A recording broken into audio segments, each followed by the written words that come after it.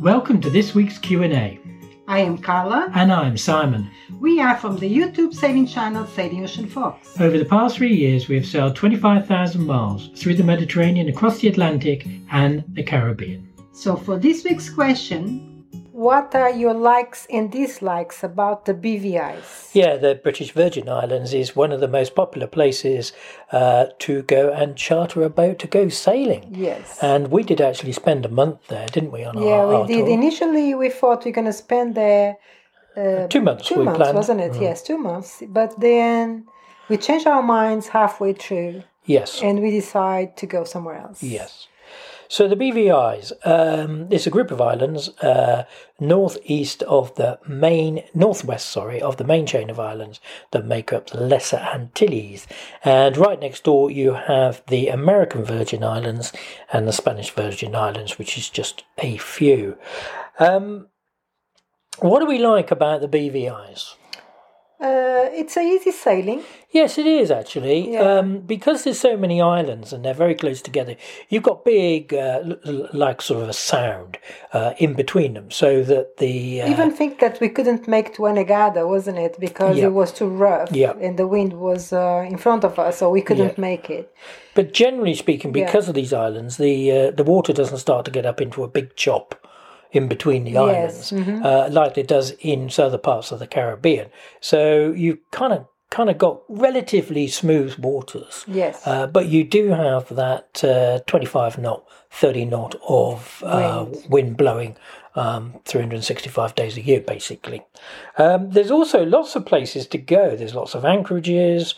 Most of it is littered with mooring buoys, which we'll come on to, and lots of little bars and beach bars and things like that. So you kind of got a good circuit that you can go round, can't you? Yes. And there's plenty of places to go. I mean, we were there the year after the hurricane, which was a bit sad because some of the vegetation was still well gone, flattened and stripped, but and most of the famous bars were destroyed. Were closed. So that was a little bit of a disappointment. But even so, the water's beautiful. It's beautifully warm. It's beautifully clear. Absolutely fantastic for swimming.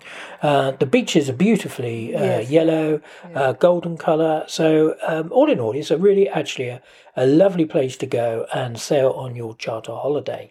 As a full-time cruiser, we dislike the way they have the mooring buoys. Yeah. Because they have loads of mooring buoys everywhere they can to charge people, and it's about $30 a night. Which doesn't sound that much, but if you're there for 30 days, for a month, for example, that's $900 on mooring buoys. For us that cruise, full-time cruisers, it doesn't work really. It doesn't work for any full-time cruiser. No. Because it gets too expensive over the month and after month, isn't it? Absolutely. And that's a bit of a pain in the neck, really. Trying to find somewhere to anchor within a mooring field is extremely difficult. Yes.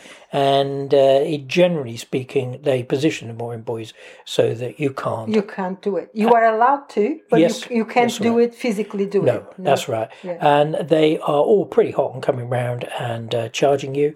And they're also pretty hot if you moor inside the mooring, anchor inside the mooring field, because basically whoever owns the mooring field has rented that seabed from the government, and therefore you're not allowed to anchor inside it.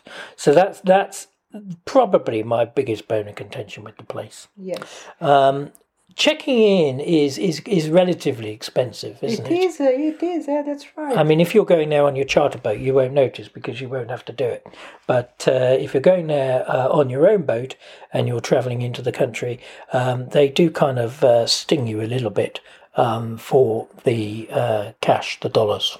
Yeah, if I can remember right, it was around $180, wasn't it? Yeah. Something like that. I can't be sure, but it was something around that. Yeah, so they're very good at taking money off you, aren't they? Very good. Also, their beer is incredibly expensive. Very small and expensive. Yep, a 220mm, that's a very small bottle of beer. It'll cost you around about $7 on happy hour. Yeah. So it's not the cheapest place to go by any stretch of the imagination.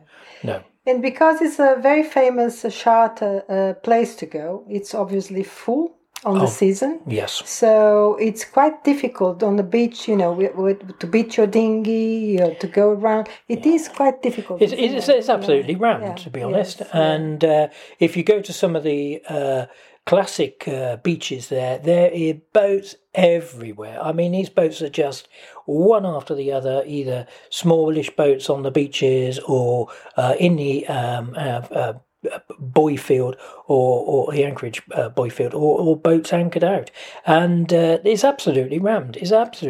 No question about it. I mean, there is plenty of activity, there's plenty of life going on, but my feeling is there's so many other places which are a little bit more, let's say, around the hedgerows of the Caribbean, that are much more interesting and much more exciting and to go again, to. has full-time cruises. We don't look for that kind of place, isn't it? No, we don't. A party really. place. Yeah. We don't look for that. We look for calmer places, out of the way, where we can explore better, isn't it? So Yes. So I think if you actually sum it up, it's probably a great place to go on your charter holiday, because you do kind of have a circuit you can go around over the period of about a week, and the sailing is only around 20 miles per day, and you've got lovely anchorages and things like that, or mooring fields, and there's a lot of things to do. But I think for the full-time cruising yachtsman, there's an awful lot of better places to visit personally than the BVIs. It's also just generally food and things like that is ever so expensive. So expensive, very, very expensive. Yes. Yeah, they really do know how to charge there.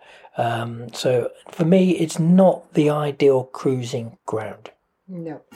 If you have a question for us to talk about, please email us at sailingoceanfox@gmail.com. Make sure you follow our channel. We are on YouTube, Patreon, Facebook, Instagram and Twitter at Sailing Ocean Fox. And at your preferred podcast platform, Destination Sailing Channel.